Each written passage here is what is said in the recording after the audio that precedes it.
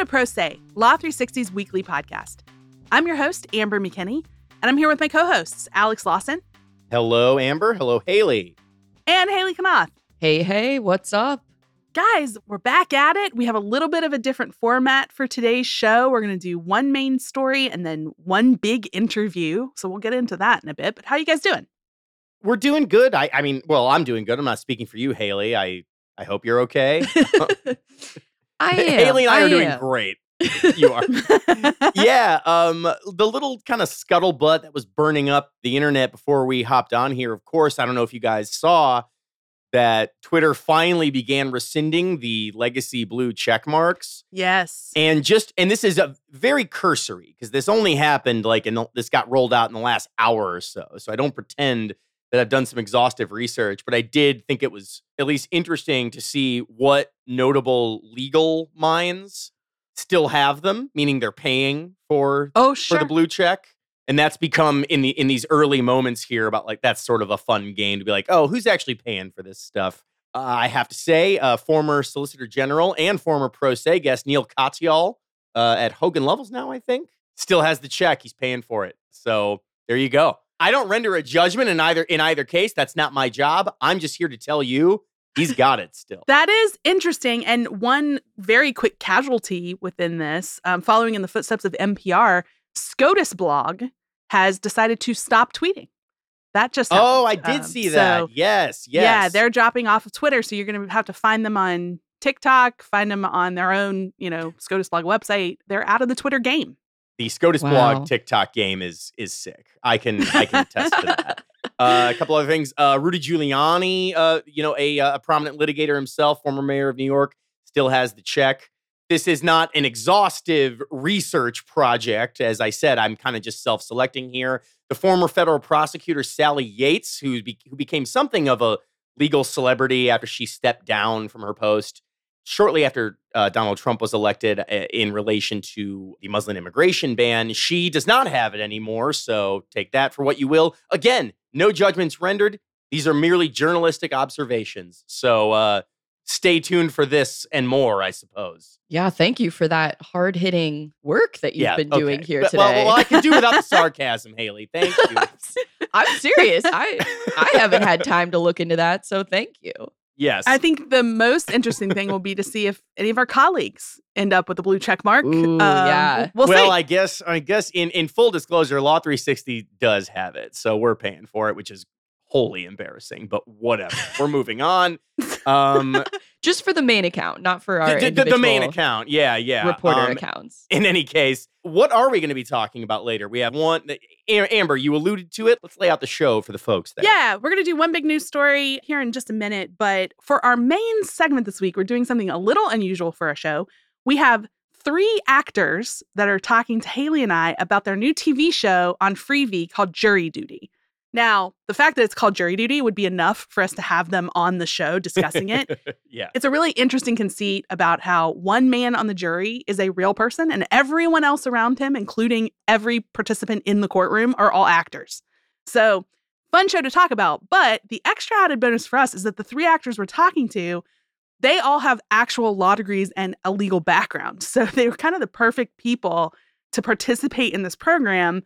We talked to them on a Zoom. It's a really good call. And one of the things I didn't bring up during the interview, but I'll just mention now, maybe it'll pique some people's interest.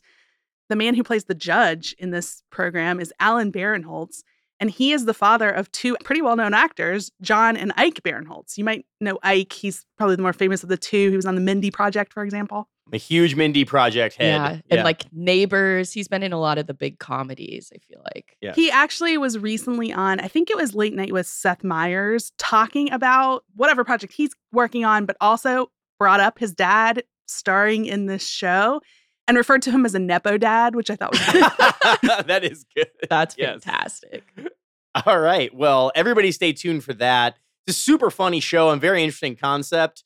Personally, I take jury duty very seriously. I've talked about that before on the show. I think it's a serious civic obligation. I don't really appreciate people making a joke out of it, but I'm willing to. I'm willing to bend the rules here. No, I'm just teasing there. But stay tuned for that. In the meantime, there is a huge news story to talk about, and it's the third time in about 6 weeks we've talked about this. So we just cannot stop. We're can't addicted. Quit. We cannot quit the Fox Dominion defamation trial. But the reason we're talking about it again here is that, as I'm sure everybody knows by now, Fox News agreed to pay $787.5 million on the day the defamation trial brought by Dominion Voting Systems was supposed to begin. This is the defamation trial relating to Fox News' statements about the rigging of the 2020 election.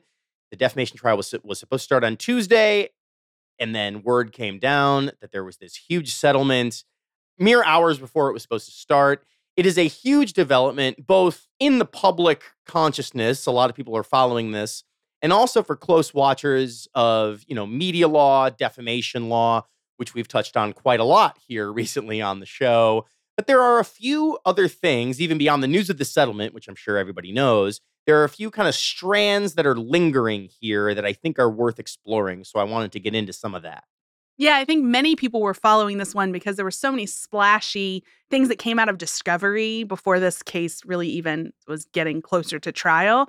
This is where we learned a lot of the text messages and back and forth between some really well-known Fox hosts about the 2020 election and their real thoughts about it. But beyond that, now that we're at the settlement, other than that big number, what are some key takeaways, like things we should know about the settlement itself? I already alluded to the fact that we've talked about this quite a lot. We're recording episode 294. If you want to go deeper into the facts of the case, you can listen to episodes 290 and 292, where our own Haley Knopf walks us through the particulars of how these cases started. I won't belabor that, both because we talked about it so recently and because it's been so thoroughly discussed elsewhere in the media. But as far as the settlement goes, it became clear that something was going on when the Delaware judge who was hearing the case is a guy named Eric Davis.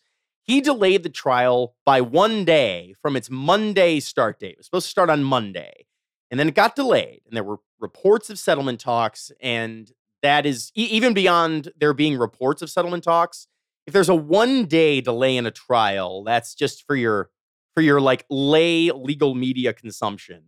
It's usually a sign that someone's pretty close to a settlement, because if it was some huge disagreement over some procedural hang up of the trial, that would maybe take a couple of weeks to sort out, things like that. But sure enough, they kicked it just a day ahead. And then on Tuesday, the two sides announced, as I said, the $787.5 million deal. Fox News soon put out a statement saying, quote, "We acknowledge the court's rulings finding certain claims about Dominion to be false." And that is about as close as we got to an acknowledgement of wrongdoing from Fox. There was a lot of kind of sideline commentary about whether Fox would issue an on-air apology. Doesn't look like that's going to happen, or even a written apology. But what I just read to you is about as close as we get to that. And that is an allusion to a summary judgment ruling from this judge from a few weeks ago. We discussed that on the show, where the judge said that Fox's comments, they made various comments about Dominion's sort of rigging of the election. And the judge had already ruled that those comments were defamation per se, just as facially. All that was left to decide at trial was whether and to what extent the network could be held accountable for statements that its guests made on its airwaves, even if they are not Fox News employees like its hosts are. And apparently the network just decided, we've already kind of taken it on the chin here. It can only probably get worse at trial, and we're just going to buy ourselves out of this. And that's what happened with this settlement. So that's about where we stand. So with the settlement, is Fox News in the clear? Well, as far as the Dominion defamation claims go, yeah, basically. But they are not sort of clean in the court's eyes quite yet. Litigation is very contentious. As Amber alluded to, a lot of attention was paid to the discovery process and the internal Fox network emails about what the decision makers really believed about what happened in the election, which was very different from what they broadcast. And a lot of this sort of turns on, even now that the case is settled, the judge has assigned a special master to probe into whether the network fully complied with these discovery orders. Another special master. We love our special masters. We might have a special master special at this point. We'll spin it off and do special master special. Now, Judge Davis has already said that he was considering sanctions for Fox's feet dragging or its alleged failure to turn over key materials, and this includes things like this is listed in his decision to go forward with this special master. These are recordings of Fox News host Maria Bartiromo talking with former President Donald Trump's lawyers, Sidney Powell, Rudy Giuliani.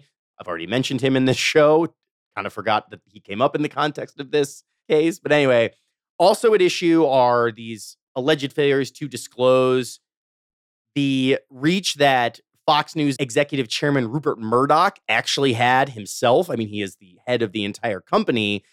But there were documents that would reveal exactly what role he played in the network's election coverage that were slow to be turned over, or some say not turned over. So that's going to be at the subject of this special master inquiry.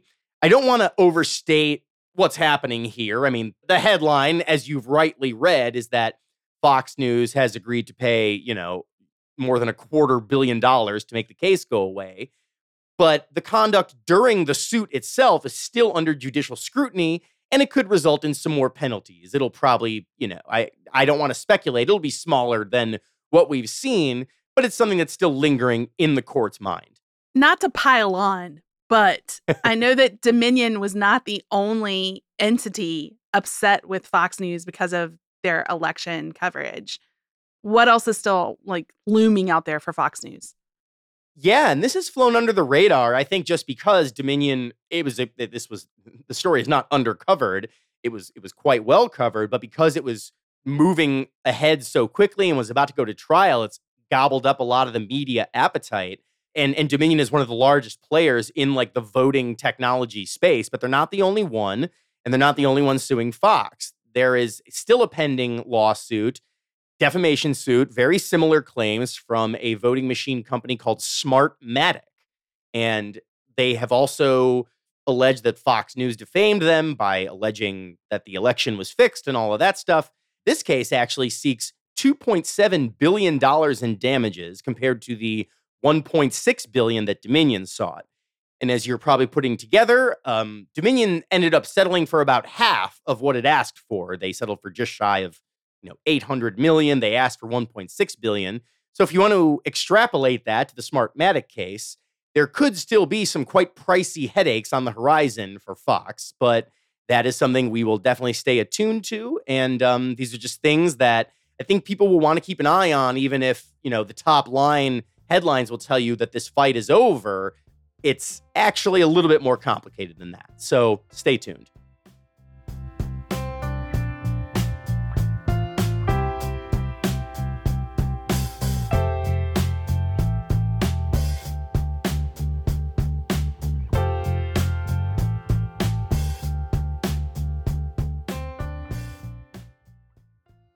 No one loves participating in jury duty, but would you like it more if you found yourself impaneled with actor James Marsden? How about if after weeks of hearing a case, you found out the entire endeavor was an elaborate hoax, where the case is fake, everyone around you is an actor, and you're the only one who didn't know? That's what happened to a very good-natured man named Ronald as the basis for a TV show, Jury Duty, now available on Freevee. Today, we're going to talk to three of the stars of this courtroom comedy, one who played the judge, the prosecutor, and the defense attorney. We have all of them with us today, and they also have real-life legal backgrounds as well. Welcome to Per Se. We're happy to have you guys, Alan Barinholtz, Trisha Lafoch, and Evan Williams. Thanks for being with us. Thanks, guys. So I want to kick off with you, Alan. You played our judge on the show, hearing your final case before retirement. Very dramatic. You've actually had a very long 40-plus year legal career, but as a litigator, not a judge. So how did you channel that experience into your character? Well, thank you. I guess I'm on my 42nd year now. And for about 30 of those years, I've not only acted as a litigator, but I've been an arbitrator, which is, it's one step away from a judge, albeit without a jury. You're still hearing cases. I heard primarily personal injury cases. I still act as an arbitrator. And And having appeared primarily in Cook County, because I'm from Chicago, I probably appeared in front of hundreds of judges, and I kind of just channeled the personalities that I was in front of over all those decades and tried to put them into Judge Rosen. How much of that channeling was cantankerous? Yeah, I'll defer to Trish and Evan to a certain extent. I was relatively easygoing in the trial, but there were certain people who were inept. I will not mention Evan's character. Don't worry, I was going to get to that later too. I know. And yeah, so I would get a little bit cantankerous, obviously, with some of those shenanigans. And some of the jurors, Susan, who the elderly juror who kept falling asleep, and David, the fellow who had those chair pants. There were some antics that would get me a little bit aggravated, but the most aggravated I got throughout was when they set up something in the very first episode where I cut my hand, and I was very upset about that. Short of that, I don't think I was a mean guy. Yeah, speaking of Evan's character, which truly, I was going to say one of the best, but this is one of those shows where every single character is so incredible. But Evan and Trisha, you both also have law degrees. Can you tell us a little bit about your legal backgrounds and how you used that to inform the choices that you made on the show? My legal background, I went to Brooklyn Law School, which is the Harvard of nowhere. And I am the daughter of a criminal defense attorney, and I became a federal criminal defense attorney. I actually worked for one of my father's closest friends, like all through law school. And then I was offered a job by the Brooklyn DA my last year in law school, first semester, because I took trial advocacy with him. And I picked a Monday night in case I got a play, because theater's dark on Monday, and randomly got assigned the Brooklyn DA. And then he offered me a job the second day of class. He pulled me out and he said, "You're hired, come work for me." And then I was freaking out because I wanted to be an actor. I was already acting. And I was like, oh my God, I can't turn down the DA's office. My father's going to kill me.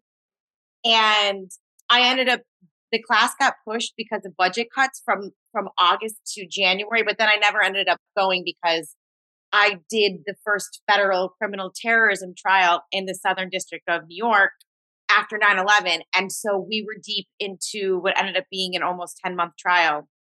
And so I stayed. And then I stayed with him, and I did death penalty trial in Brooklyn and bunch of heroin, because it's New York. It wasn't LA. So we weren't doing the methamphetamines yet. But, how did I channel that into my character? Sure. I mean, her breakdown was that she was very driven and had a chip on her shoulder. And me being from New York, I was like, a New Yorker with a law degree and a lot of high pressure job experience. No, you wouldn't get that at all. Exactly. Actually, when I got so a lot of actors get the breakdowns illegally. I don't, but a lot of them do. And the day that the breakdown for Deb came out, I got about 16 text messages saying like, "Oh my God, this is your role." And then I was like, okay, if I don't get this job, I should have quit years ago. And I put myself on tape, and I didn't hear anything. And I was like, when you put yourself on tape on Vimeo, you can check your views. And I always swear to myself not to check them. But then I did, because I was like, not even a callback? This is wild. And then it had 12 views or something on there. I was like, come on, what are they doing? Making fun of me? 12 views has to be a callback. And then I ended up getting the job. Thank God, because I don't think I could have lived with myself. Evan, what about you? I know you also have a pretty lengthy legal background. So how did that play into your role? Yeah, it helped. The majority of my background was in civil litigation. So it pretty much went right into what we were doing on the show, right? Just kind of like two people arguing over money, which can be petty and fun. And I think we managed to get a lot of that in there. So really just enjoyed getting the opportunity to kind of do the work, but just like the most ridiculous version of it, kind of like the way you always imagine yourself wanting to do it, like not preparing, just kind of showing up, shooting from the hip, seeing what sticks to the wall kind of work. You guys have managed to really figure out a way to make your law degree even more fun than I did. I thought I'd done a pretty good job by switching into journalism and having a podcast, but pales in comparison to being on this show. Evan, I know you also, this show, I think for anybody listening that hasn't checked it out yet, it's very reminiscent of things like The Truman Show or The Rehearsal. It's got that vibe. And so I'm interested in how much was straight scripted versus the improv elements of this show. Evan, I know you might be the right person to answer this because you were a writer on Jimmy Fallon's Tonight Show. I know you did some of the writing for Jury Duty, right? Mm-hmm. Yeah. I was a script supervisor. Great. So how do you break a story for something where you have to account for the reaction of this hapless normal person who doesn't know the whole thing's a TV show? That was actually the predominant question in the writer's room that we kind of had the first week through, I'd say about the fourth week, right? Of just what exactly are we going to do? Typically when you do a scripted show, you can kind of account for all the contingencies because you write for all the characters, right? So you have a bunch of known quantities. But with this one, it was really interesting and a lot of fun in that we had a variable. We would be okay, well, we can set it up to where, Ronald goes into the room and, some kind of outburst happens in court and we all have to, but that's as far as we can go with the setup. At that point, it's one of those choose your own adventure books. Exactly. And that it becomes a tree of possibility. And it's well, he could do this, he could do this, he could do this. And he could also do something that we hadn't thought of. So what we tried to do was just kind of pick choices that would be entertaining, but also kind of limit the amount of options that he would have in his responses. So it ended up being where we just it wasn't traditional scripts in the way that you're used to seeing when you're in the business, but more so akin to outlines, where it's okay, we have a bit we'd like to do here. And if that doesn't work, then we'll transition and do this other bit. But luckily for us, a lot of the stuff worked just because Ronald was such a good guy. Yeah, I'm interested too in some of the scenes where, for example, Evan, your character had to really bumble some presentations in court. How do you keep something like that where you have a bit, you have a comedic thing you're doing? How do you keep it realistic enough that Ronald doesn't figure it out? That feels like a very tightrope kind of thing you're doing there. Yeah, well, I think for us as a legal team, we were not necessarily separate and apart from everybody else, but we spent the majority of our time was spent in the courtroom, right? So we were either in the courtroom doing the court stuff or preparing for the jury to arrive to do the court stuff. And court, even though, it makes up 20% of the show that's being broadcast, we were doing court for 6 to 8 hours a day. So we were having full court days. And so at that point, you're just doing an entire day of courtroom stuff. We know that we're doing an 8-hour day to use 30 to 60 seconds of the material. You just kind of lock in on it and eventually you're just doing court, right, guys? Yeah. Yeah. No, there was actually, an official directive from Jake to me daily, which was everybody go as crazy as you want and push the limit, to a limit, except you, Trisha, because you're the one who's real, that Ronald, because, he's a really smart guy. He wasn't, and you've seen the show, he knew it was craziness going on. But like Evan said, because we put on a real court case in front of him, that just kept regrounding him to be okay, yes, this is wacky, but at the same time, the judge is real, Evan's real, she's real. Yeah, and if I can add to what Trisha said, on the third day or the fourth day, when there was a lot of goofiness, Brandon fell down, he got disqualified, he injured himself, just a bunch of things going on. By the third or fourth day, there was a day or two where we presented 5 or 6 witnesses, and notwithstanding how wacky it is, it's boring and it's dry. and it was those days that I think brought Ronald more into reality. Oh, okay, great. So, nothing says reality like a boring day in a courtroom. So yeah, Oh, that yeah. would be Yeah. pretty grounding. Yeah. Along those same lines, were there any moments that you feared things had gone too far and he was going to figure it out? I mean, yeah, yeah. Some of those witnesses, man, like, I mean, witnesses can be wild in real life, but I mean, some of those people were just so incredibly funny. Like, I Oh was having a yeah. hard time keeping it together for quite a few of them. Some of the dialogue for those witnesses was great too, where it was stuff that was clearly like made up acronyms and like those kind of laugh points that you think like, who's buying this? This is nuts. yeah, yeah. No, I was just terrified because, I mean, yes, the whole show was shrouded in so much secrecy that unless one of my executives was standing next to me, I didn't really know what the witnesses, who were all fantastic, knew about what was going on. And I didn't want to overshare. So I would just look at them and be like, nothing can go wrong except you breaking character. Okay. So if you ever, you will never work for Amazon again. No, I'm just kidding. I was just terrified because, we would prep them, but then they'd go on the stand and I was just like the whole time, like, oh God, just please don't go.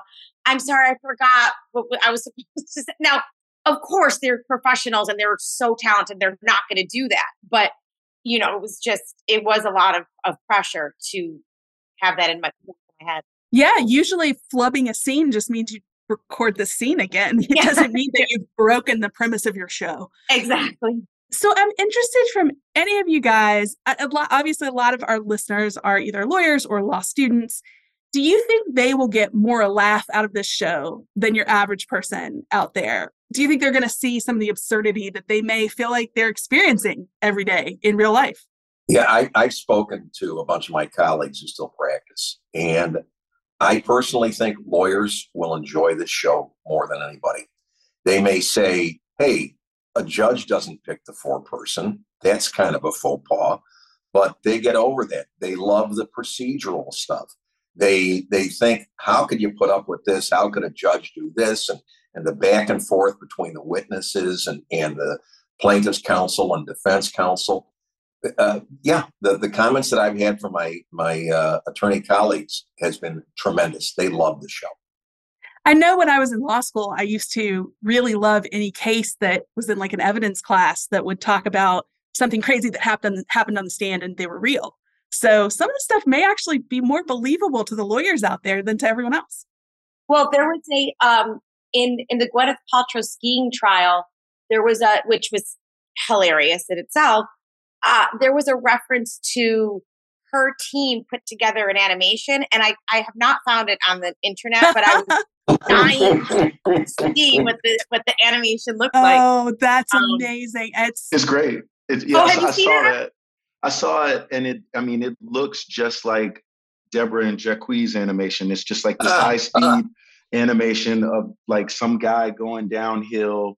And then they do like a vector line that shows him running into like the Gwyneth character. And you see how that turned out for them. Hashtag Gwynnison, right? This is a real, does art imitate life or does life imitate art here, guys? Because I know. And for that, I was watching that the week before the show went on and I was like, see, this is ridiculous. Evan, if you haven't, send it to me.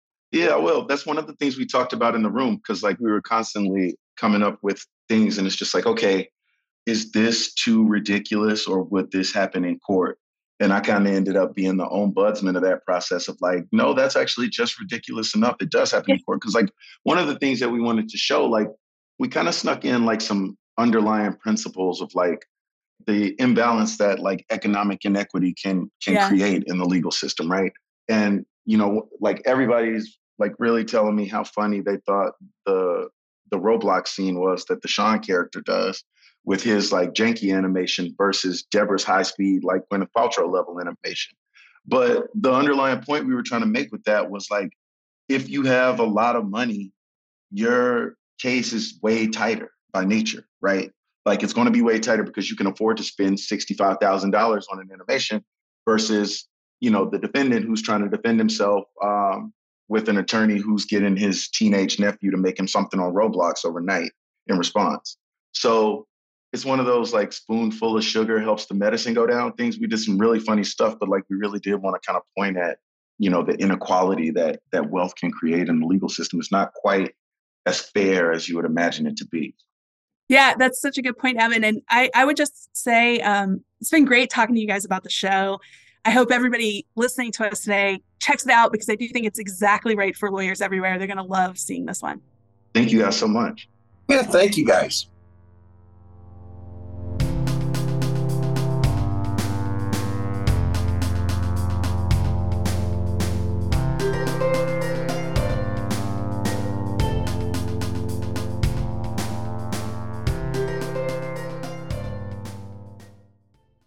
That'll wrap up today's show. Thanks a lot for being with me, Haley, on that jury duty interview. It was a good one.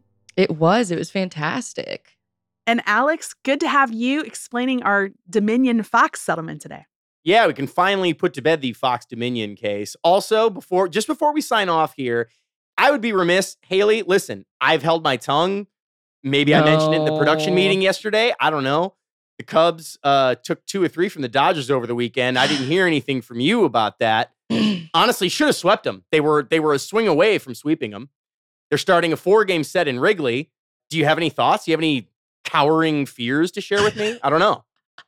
All I'll say is when Cody Bellinger I thought you might went go to this the way. Cubs, I was sad. And you were like, why are you sad? He's bad. Man, And now look at you. She got me here, Amber. She's got me dead to rights on that. Okay. Yes. The whole time the whole time you guys were talking about baseball, I'm doing my normal thing where it's like a Peanuts character in my head, just wah, wah, wah, wah. Yeah. Except just this week, guys, I went with some other managers to a Yankees game. I went to baseball. Amber happened to see Shohei Ohtani, who's literally like the best player in the last 100 years. And she was like, baseball. Pretty cool. That was my reaction. Loved seeing him have the samurai hat, the home run hat put on his head. Yeah. I will say, had a friend tell me, like, this is what will get you through this game. They're playing the Angels. You'll love Shohei. And that was 100% correct. Now I have a baseball boyfriend. Am I a sports fan? Yeah. He's a charmer. She's been Shohei pilled. I totally have. He's statuesque. Wonderful baseball player. And he hit that home run in the first inning. It's like I'd already done it from the minute I attended that game. A lot of bang for your buck there, I would say. Or bang for the company's buck, I suppose. Anyway. Yeah. Thank you, Law 360. This will be the end of the...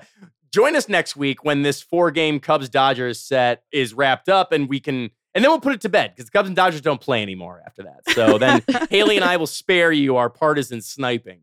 But until then, because I've been now apparently I'm a convert, I won't even mind that conversation, guys. Hey, it's time to get you a fantasy baseball league, Amber. Let's not push our luck too far. I think we might have reached our terminus here. But anyway, thanks a lot, guys, for this week. I also want to thank all the other people that make this show possible, including our producers, Kelly Marcano and Stephen Trader, our contributing reporters, Jeff Montgomery and Leslie A. Pappas. Our music comes from Silent Partner and Keller Marcano. And if you like Pro Se, leave us a written review on your favorite podcast platform. That's to help other people find our show. You can also check out Jury Duty on Freevee. That is available now, and it's a fun one. And if you want to read more about anything else we talked about today, that's when you go to our website, law360.com/podcast. Thanks, and see you back here next week.